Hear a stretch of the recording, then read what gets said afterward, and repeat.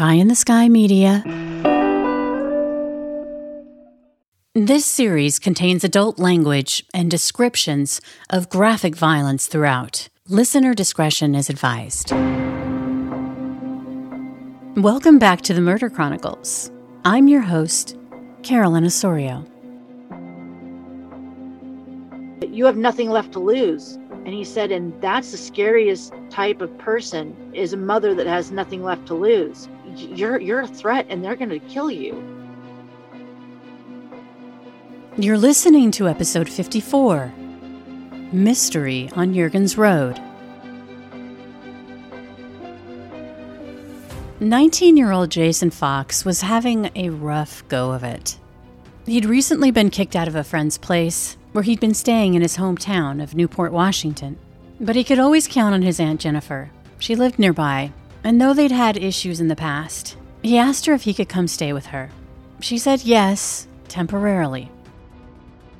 The night of September 14th, 2020, it was chilly outside, and it was around 11:30 that night when Jason quietly knocked on his aunt's bedroom door. She was almost asleep, but her boyfriend, Angel, was still awake as Jason popped his head in. He told them that he was leaving the house for a bit, that he was going to give his friend Claude, or CL as he was called, a ride. Jason left the house that night, not mentioning that he was going out for more than just giving CL a ride. CL had invited him to hang out too.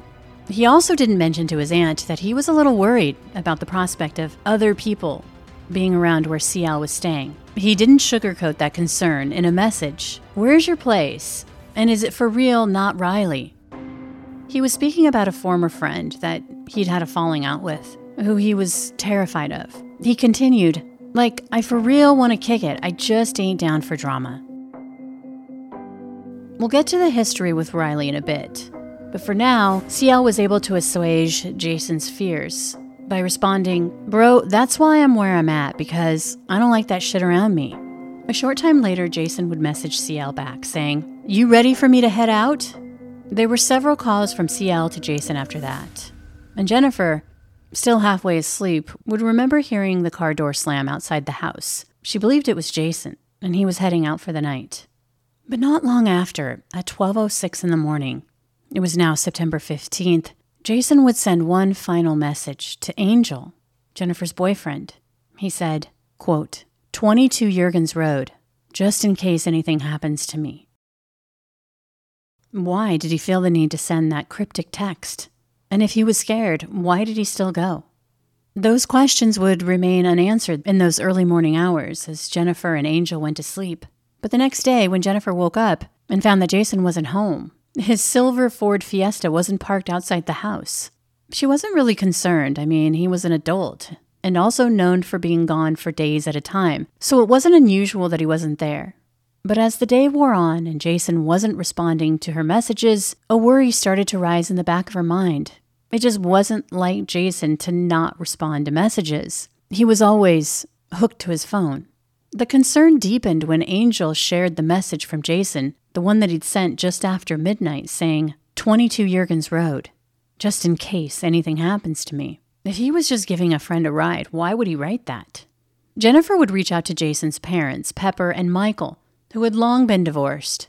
Neither of them had heard from their son. Honestly, my first thought was that he probably was just squabbling with Jennifer again. I mean, he goes dark for a day or two. I mean, he's done that before. But every time I call him and leave a message or send a text, get in touch with me, he always got right back in touch with us. Yeah, this time it didn't. So initially that night, I wasn't real concerned about it. And even through part of the next day, we weren't real worried, Michael would ask Jennifer to file a missing persons report, which she did on September 16th, and a Newport police officer was assigned to the case right away, and he drove out to Jennifer's place. She told the officer about the cryptic message, how even though it wasn't unusual for him to be out of touch for days, this felt different because his phone had been shut off for 2 days, and no one had talked to him or seen his silver Ford Fiesta. Jennifer would explain to the officer, who actually knew Jason, that she'd recently helped him through a home detox. Jason had struggled with drug addiction and was desperately trying to get clean. He wanted to get his life back on track. But in the days following his return to staying at her place, She started seeing the signs that, despite his best efforts, he seemed to be slipping back into addiction. Life in Newport wasn't easy for Jason. It never had been. Newport is a city with small-town vibes. With a population of just over 2,200 people, the city is located on the Washington-Idaho border just west of the Pend Oreille River. It's less than an hour from Spokane, which is the biggest city in the area. Newport is well known as a tourist town. Travelers are attracted to the scenic landscape, mountains, pristine rivers, and a wilderness rich with wildlife. Jason's parents, Michael and Pepper, would get divorced. When he was 4, his brother was 5, and his sister was 6. The divorce had been hard on everybody. Michael would stay in Newport with the kids, while Pepper moved 5 hours away to Seattle. Throughout Jason's childhood, he went long periods of time without seeing his mother. Michael would remarry a woman named Susan, who would help raise the children. But the fallout between Pepper and Michael had left its mark, a rift that would deepen over time. So did the hurt feelings. However, one thing Pepper and Michael both agreed on was how very conservative Newport was. According to them, it was not an easy place for a teen to come out as LGBTQ. Before Jason's senior year in high school, he would move to Seattle to live with his mom, Pepper. He wanted to get out of Newport.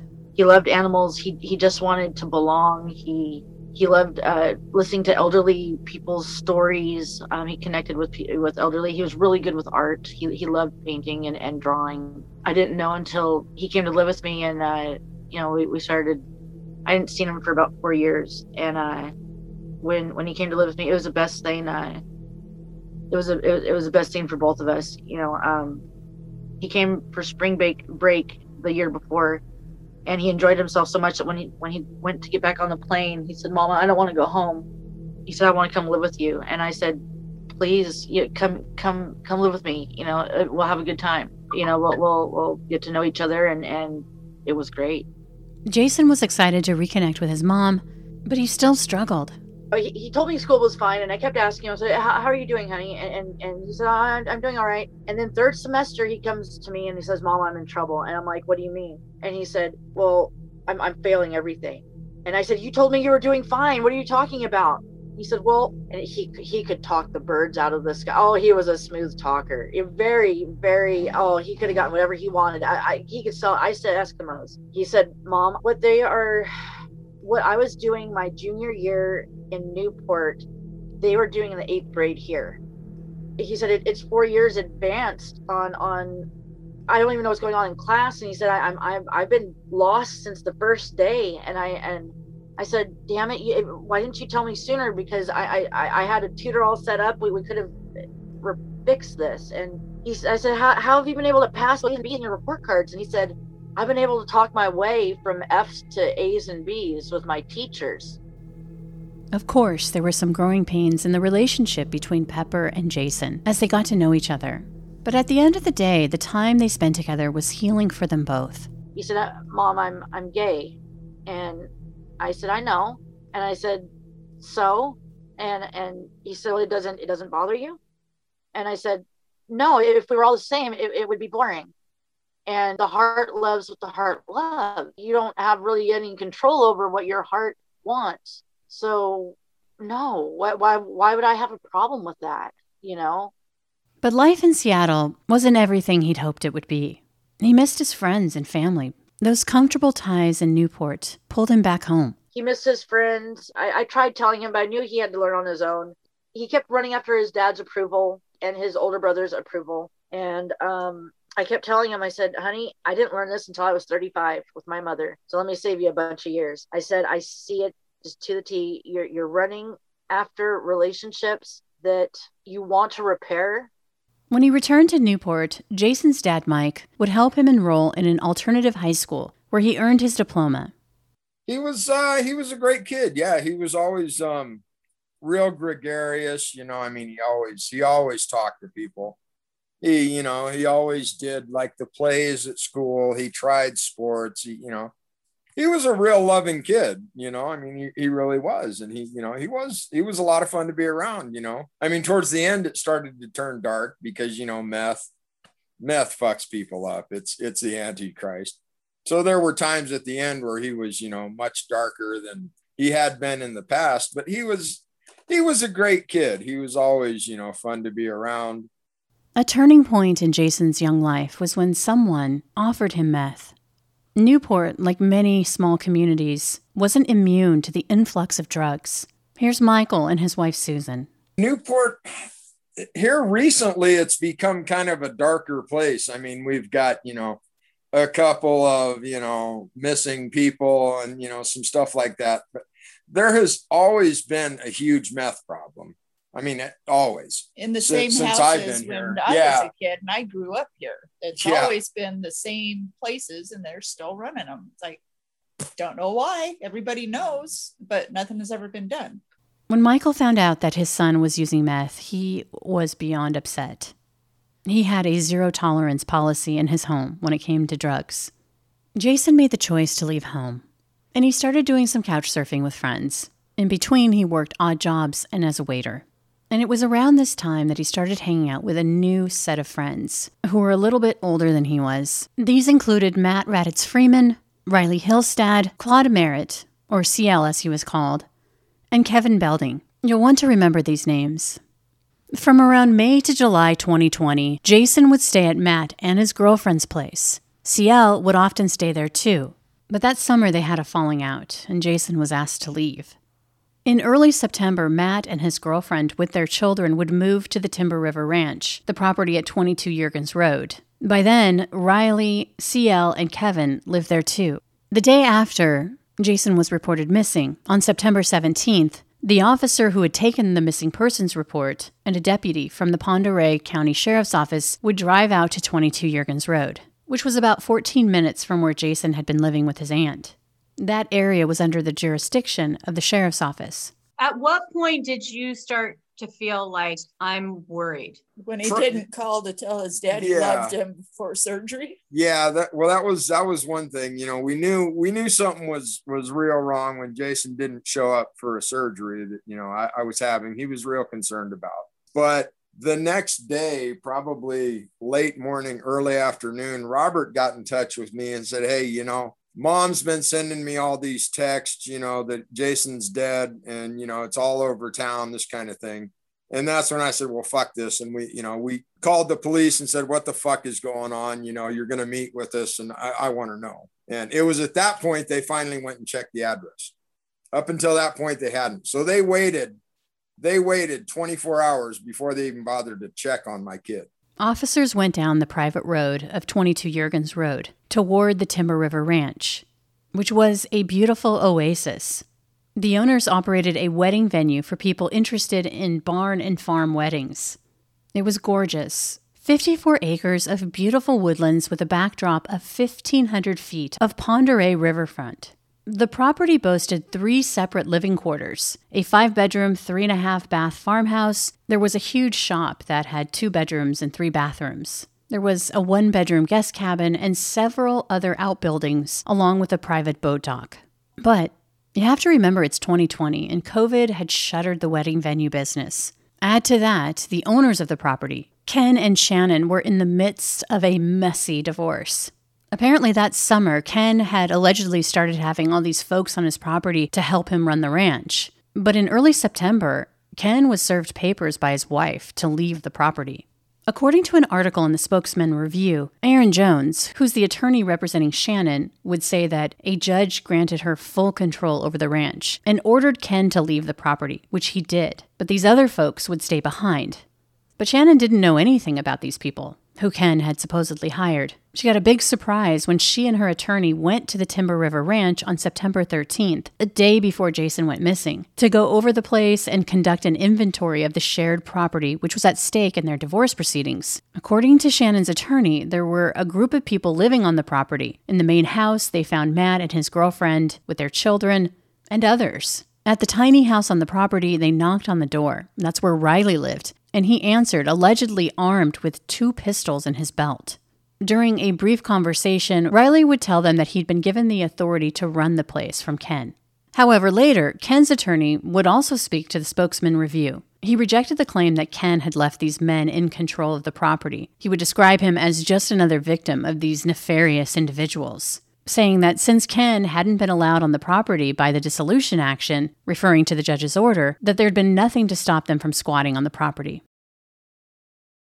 According to Shannon Sheckler, which is Ken Sheckler's wife, they own the property. Mm-hmm. According to her, she had gone there 2 days before Jason was murdered. And Riley Hillstad pointed a gun in her face.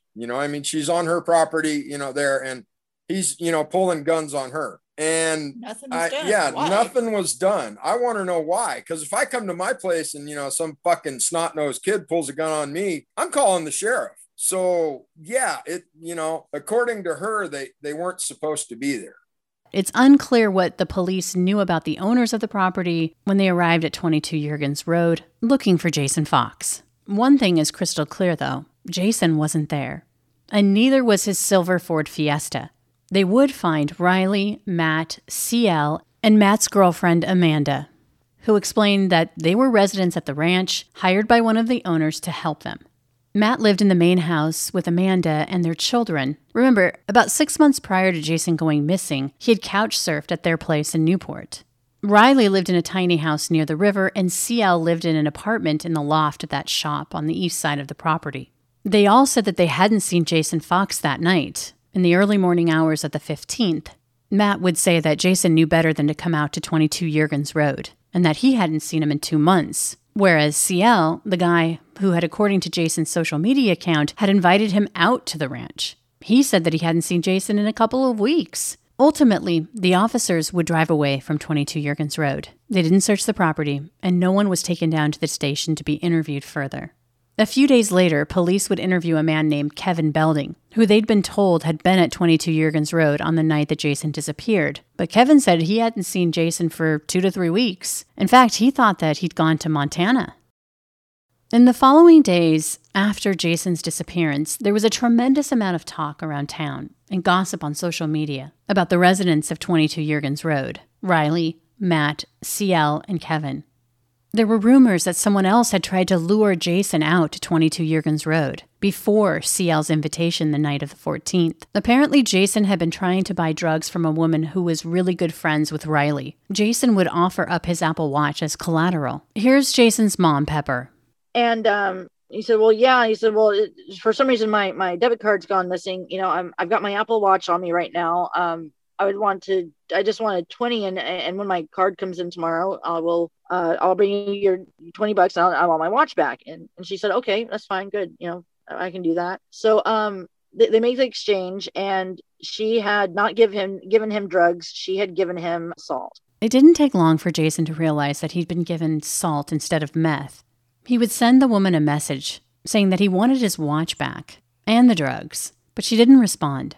Then later, Jason had gotten that message from CL to come hang out with him. But knowing there was bad blood between him and Riley, he wanted to make sure that he wasn't going to be there. You have to remember Pepper was living 5 hours away in Seattle when she'd heard that Jason had gone missing, how he wasn't answering his phone, how he'd sent this worried message, that he was concerned about running into Riley at 22 Yergens Road. But she was actively monitoring what was going on in Newport through social media, and what she was seeing was troubling. I leave my life. I pack up the truck, and I'm off to find my son. Pepper would book a motel room in Newport. She lined the walls with pictures of her son and began her own personal investigation to find Jason. She had no bones about making it known that she would go to the ends of the earth to find her boy.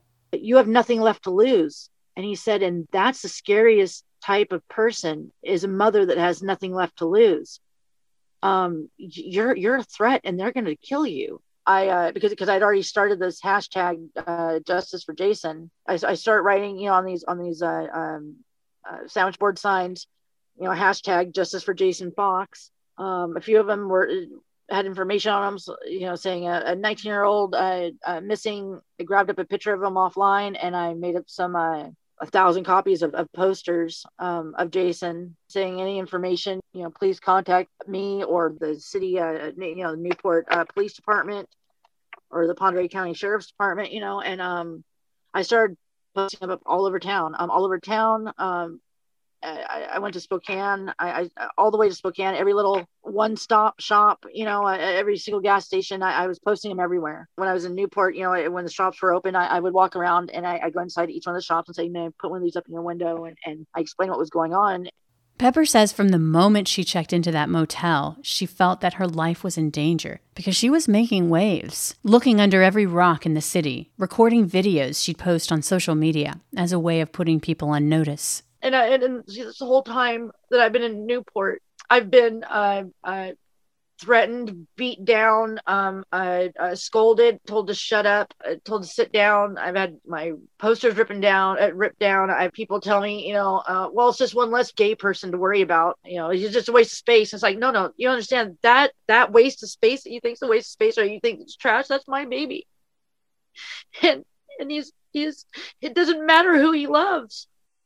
Investigators were tight-lipped, but the rumor mill was buzzing. Everyone had a theory as to what had happened to Jason, as word continued to spread about 22 Yergens Road and what allegedly happened there that night. Jason had sent a text, 22 Yergens Road in case anything happens to me.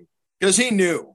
I can look back at stuff that I've seen in his phone. He knew these fuckers were plotting something. Some previous texts, he was uneasy. He knew they were plotting something. So then why would he go out there? Why do you think he went? Why did he go? Because I don't know. He was a dumb kid. He wanted to be with his friends. He thought Riley wasn't there. He thought Matt was his friend. Because he lived at my house, I'd say probably 3 weeks before he passed away. So he lived at my house for about a week. And he went outside, had a phone call for a couple hours. I don't know who it was with. I'm pretty sure it was with Jen because I walked out and heard a woman and didn't sound like Susan. And then the next thing I know is 2 days later, he comes up to me and he says, dude, I feel like I'm impeding on your house. And I said, you're really not. You're welcome to stay here. And he ended up going back. So he wanted to fit in. He wanted to hang out with friends. He was a very social person. On September 21st, the Newport police got the report back on the emergency ping they'd conducted on Jason's phone. The last time his phone was on was at 12:18 a.m. near 22 Yergens Road. Investigators would go speak to the residents at 22 Yergens Road, and this time they would say that Jason had been there that night, and he'd left the property alive, driving away in his silver Ford Fiesta. None of them would explain why they had lied the first time they'd come looking for Jason.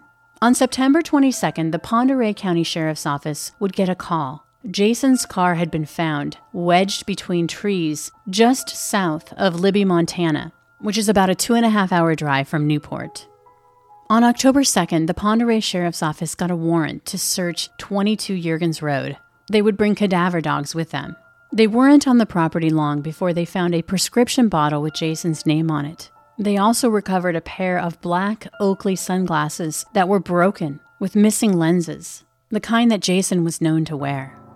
Cadaver dogs alerted on a boat parked on the property. Underneath it, there was fresh gravel, which reeked of diesel fuel, and there were very specific-looking tire tracks leading away from the site.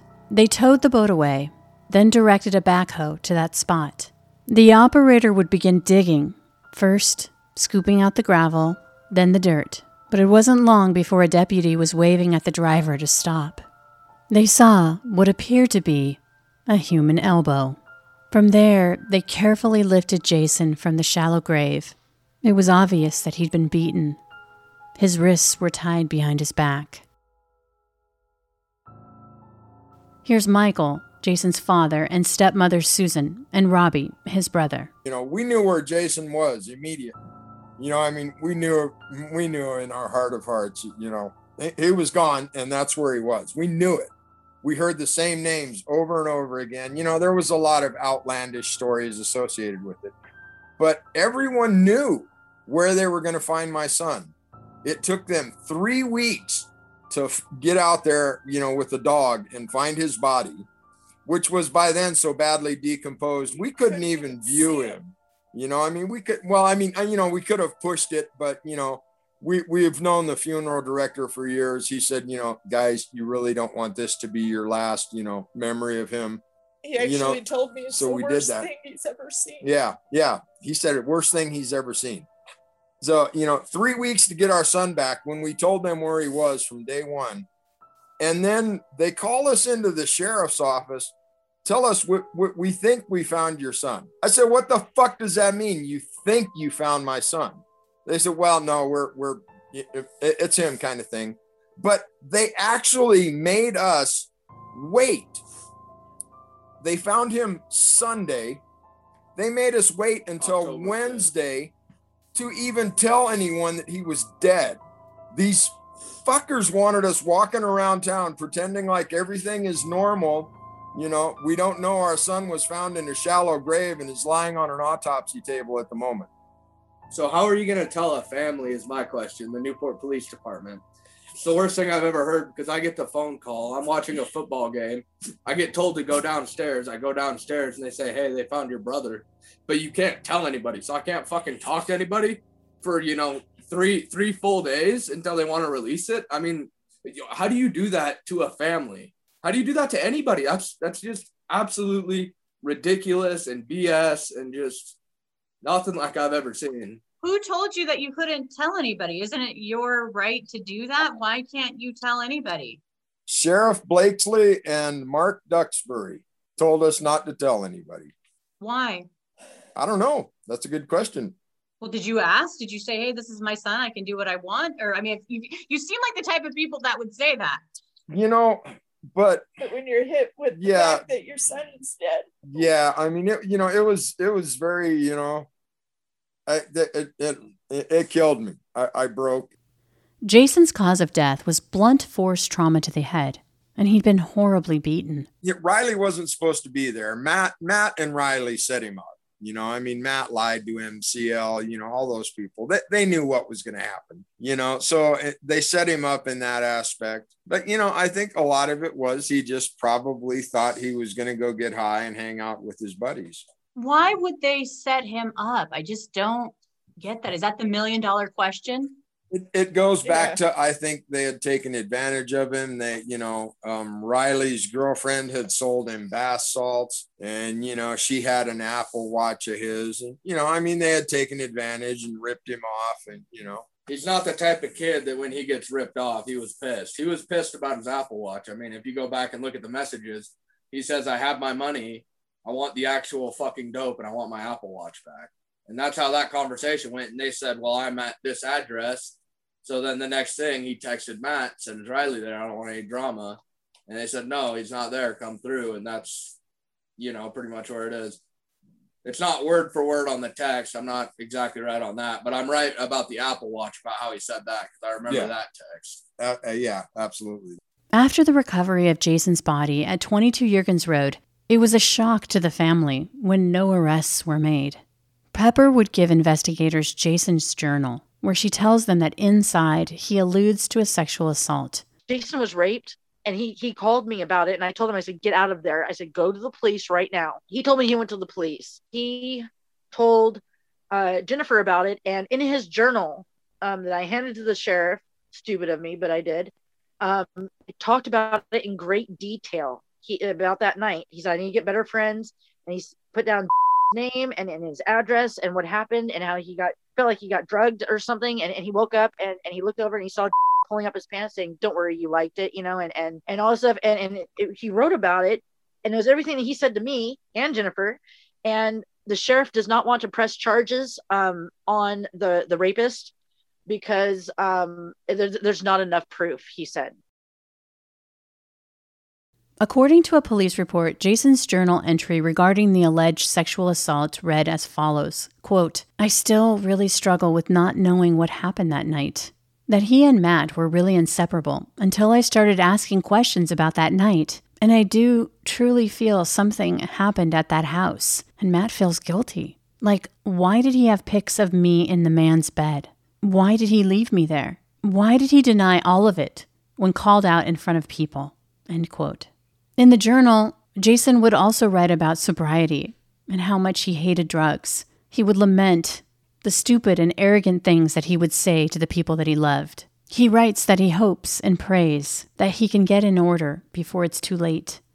And by the time Jason's body had been recovered, multiple witnesses had come forward about the mounting tensions between Jason and Riley and Matt over the summer of 2020. According to the Spokesman Review, in June, Jason would report to deputies that Matt had swung a pipe at his car during an argument. In late July, Jason would tell police that Riley and Matt had smashed his car windshield after he had taken a license plate off of Riley's car. Here, Pepper explains the relationship. This group of four were all friends. Jason was friends with three of them. He was not friends with Riley. Riley was actually Jason's bully. There's incidences that Jason talked to me about that I found proof in on his iCloud that Riley was harassing him. I had 5 people from different statures come to me and say, hey, I live in these apartments over here. And 3 days before Jason went missing, Riley pulled out his AR-15 in broad daylight and said he was going to kill Jason. On October 25th, Jason's family would hold a vigil where they would observe Riley pulling down their posters.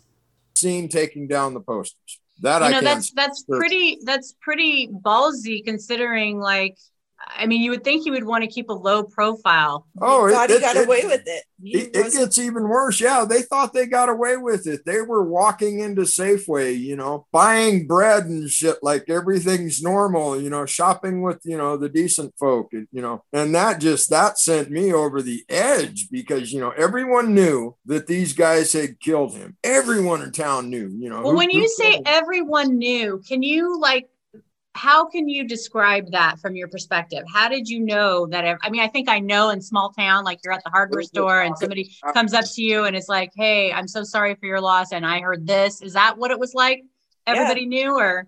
Yeah, pretty much. We were posting a lot on Facebook and stuff, trying to find out, where our kid was and whatnot. And we got just so many comments of, Riley did this and, so on your Facebook page. Oh, yeah. And this was before he was even found. We were getting, people private messaging us and saying all this stuff. I got texts 2 weeks after he went missing saying, these are the guys. And I send it to the Newport City Police and get no response or nothing. That's why we went crazy and why we're in the media, why we did the vigil, why we did everything. It was also for the community and us to try and heal a little bit. But the main majority of it is try to put these guys in jail. And on that protest, when I actually got to walk up to Riley after that whole cop thing, and I said, I can't wait till you're in jail. And he said, I didn't kill your brother. And then smiled at me like everything was fucking perfectly fine. How's he going to do that? Riley, I actually heard Riley say Jason got what he deserved. Yeah. So tell me that's not a guilty statement right there. You heard him say that? I heard that with my own ears. I heard him say Jason got exactly what he deserved. Yep, I was there. Robbie mentions that whole cop thing, and he's referring to when Riley showed up at their peaceful vigil in the city of Newport with an AR-15. Here's Pepper. He's running down the stairs, grabs his AR-15, pops the clip in it, and starts tracking, and he sees me, and we lock eyes. He has it up, and he's ready to shoot me. I take my truck and go right into the parking lot. I'm unarmed. I get out of the truck, and I start walking up to him, and I say, you better put that down before you hurt someone, Riley. And he's oh, I'm a good person. I'm a good person. I'm like, where's my kid, motherfucker? And I said, where is he? He's like, oh, I was trying to help him. I'm trying to help him. Yeah, I'm a good person. And I'm like, why are you so afraid, Riley? What is going on? And then that's when you'll see one of my videos where it shows Riley and me talking, and he has his AR-15 out, and he's all backing up between two vehicles, which one vehicle is Matt Radis Freeman's and the other one's his, and he's terrified because I'm not afraid of him. And it's like I was hoping that he was going to shoot me in the face, because if I couldn't get him to get arrested for Jason's murder, that 80 women and children that were in this procession with me would, in broad daylight, witness him doing this. And Robbie, Jason's brother, witnessed this as well. Still didn't arrest him after he's holding a gun and pointing it. And then I ended up hitting my mom's car with my fist when the cop was talking, because he's like, there's nothing we can do. We can't do this. We can't do this. And he's coming out waving his AR around like he's the big swinging dick of the town. I'm sorry I'm getting upset, but you know, he comes out and waves a gun around and acts like he's all that, when really, you know, and their justification for not arresting him in the middle of town, in downtown Newport, their justification for not arresting him for coming out in his little tactical gear with his automatic weapon was that he said he was fearful because 2 women and a gay kid pulled into the parking lot. That was their justification. And if I'm afraid of somebody, I'm not going out to the parking lot to confront them. Yeah. Wouldn't you call 911 if you were scared? I would. Michael says this was a very difficult time for the family. They were frustrated that no one had been arrested and that they weren't getting answers. But the investigation would take a turn on November 7th, a little over a month after they found Jason's body. The Pend Oreille Sheriff's Office would ask Riley to come in for a follow-up interview. He would show up wearing a ballistic vest, pepper spray, handcuffs, knives, an AR-15, and a handgun. During the interview, he wore sunglasses the entire time. When he was asked about the night that Jason had disappeared, at first, he claimed that he was in his vehicle the entire time Jason was over. But eventually, he would implicate Matt and CL as the 2 who had beat up Jason in the shop. He would describe CL hitting Jason twice, and then after that, he walked out saying this wasn't his fight. He said that Matt, CL, and Kevin were in the shop when he left. Riley claimed that he was out fixing a broken sewer pipe that was near the shop.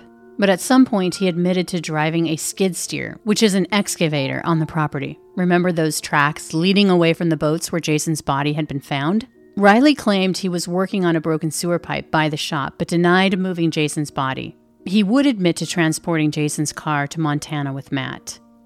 CL was interviewed next. Remember, CL was the one who invited Jason out to the property to hang out, the one who promised that Riley wouldn't be there.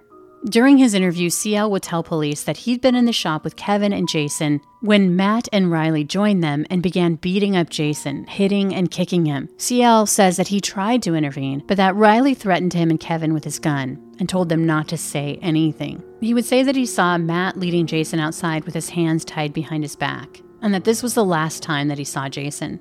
That after that, he and Kevin sat in the shop and smoked weed as they heard the skid steer running outside. He claimed that he went back to Kevin's house at around 2 to 2:30 in the morning. CL said the next morning Matt had told him that Jason was dead and that they had buried him. Investigators interviewed Kevin next. He held firm to the original story that he and CL had followed Jason off the property and that Jason had left alive. Matt was interviewed last, and he said that Riley and CL had beaten up Jason in the office as he was seated in a chair, that he watched Riley kick Jason in the face so hard that he sagged down and passed out. Eventually, Matt says that Jason regained consciousness and CL kneed him in the face at least twice. Matt claimed that Jason started insulting Riley and he told Jason to be quiet, that Matt was so distraught that he went upstairs to throw up and Riley went outside. Matt explained that after he finished throwing up, he went outside to smoke and he could hear the skid steer at the back of the property. He said that he observed CL walk out with Jason, who had his hands tied behind his back with a yellow ratchet strap wrapped around Jason's wrists. Matt said that the last time that he saw Jason, that he was laying on the back of the Ranger, which is an off-road vehicle, and that they were leaving, heading out to the back of the property. Matt would admit that he helped Riley load Jason's car and transport it to Montana. After their interviews, Riley, CL, Kevin, and Matt were all arrested for murder in the first degree and kidnapping. Obviously, the family was relieved that they were arrested, but they were upset that the 4 men weren't charged with a hate crime. Pepper was convinced that her son was murdered because he was gay. According to a report in the Inlander, the Pend Oreille sheriff would say that they had investigated Jason's journal, but that, quote, it does not provide a level of detail that would indicate Jason was sexually assaulted. However, they were looking into the rumor of a sexual assault as a potential motive. Pepper believes that Jason's murder had to do with his sexuality or that of his murderers. The Pend Oreille County Sheriff would also say that drug use was prevalent among Jason and those suspected in his murder, but that they don't definitively say whether drugs somehow led to his killing. For Jason's 20th birthday, Pepper would organize the first Pride event in Newport on April 3rd, 2021. And Robbie, Jason's brother, shared that even though he and Jason had gone through a rocky phase when they were younger, that they had overcome those growing pains together. When I was young, I didn't understand the gay thing, you know, and I found some stuff on his tablet. So for a couple of years, we were kind of shaky until, you know, my dad kind of explained it to me and helped me understand a little bit, I guess, about what it is. And, you know, so I started understanding, and then, but never told me about anything in Newport or anything like that. I think he was trying to keep it down low because I knew he was using and stuff like that. So I think he just, you know, trying to keep it private with himself. You'd made up with that. It was, yeah, right. I mean, you feel good about that. This last 2 years was the best relationship we've ever had. You know, we were just like we were when we were kids, antagonizing Dad and Susan. You know, we were inseparable, you know, more or less, calling all the time, texting, sending each other stupid stuff, you know, FaceTiming at, you know, 2 a.m. type thing on a Saturday, just to bullshit. You know, it was a good relationship at the end. And, you know, that's something I get to live with. But, you know, the last day he died, he said, "Hey, I'll be up at your house in a couple days." I said, "Okay, perfect." And he wanted to come up to my house that day, but I said, "Hey, you can't. I got to go buy a truck." And, you know, I bought my truck the day he was murdered. Pepper says her son had his entire life ahead of him. He was 2 weeks away from a scholarship paid nursing school. And he was finally going to be able to get out and see that life is wonderful and that it isn't what we grow up with, you know. In December of 2021, Kevin Belding would enter a plea agreement. He pled guilty to rendering criminal assistance and failure to notify a coroner. Belding's attorney would argue that while he was at the Yergen's property at the time of the murder, he did not physically commit the murder or aid in the concealment of Jason Fox's body. Belding faced a year in prison for the rendering criminal assistance charge and 90 days for the failure to notify charge. However, the judge said that Belding would be given credit for time served and that he'd already been in custody for over 14 months. He is now a free man. In February 2022, Claude Merritt, or CL as he was called, would be sentenced to 28 years in prison for the first-degree murder of Jason Fox and other charges related to the killing. CL would receive the high end of the sentencing range for Jason's murder and kidnapping charges, which is exactly what the family of Jason had asked for in their victim impact statements. Claude Merritt would speak for the first time in court to the judge before his sentence was handed down. He insisted that he was a friend to Jason. I tried to stop it, but then to have a rifle put in my face and say, "If you don't sit down and shut the hell up, you'll be right next to him." How do you think that makes me feel, Your Honor? The judge wasn't impressed. I looked for some kind of spark, for lack of a better term, of humanity or decency, that you would recognize the people that bared their soul for you this morning. And I don't see it. All I have is anger. In June of 2022, Riley Hillstad would be found guilty of second-degree murder and was sentenced to 18 years. He would say that he was sorry about what happened to Jason, but that he wouldn't admit guilt. The trial for Matthew Raditz Freeman has not yet begun. As to a motive, it appears the suspects involved in Jason's murder continue to downplay what they did and place the blame on other people involved. Before I let you go, I wanted to remind you to listen to the bonus episode that's available right now. Here, my producer Brandon Morgan and I will discuss the case in more detail. And as always, thanks for listening. The Murder Chronicles is a pie-in-the-sky production recorded live in the beautiful Pacific Northwest. We are produced by Brandon Morgan and myself, music by Soundstripe. For Pie in the Sky Media, I'm Carolyn Osorio, your writer and host. Thanks for listening.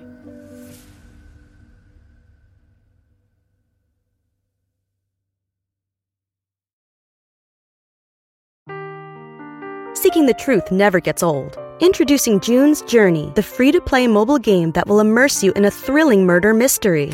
Join June Parker as she uncovers hidden objects and clues to solve her sister's death in a beautifully illustrated world set in the Roaring '20s.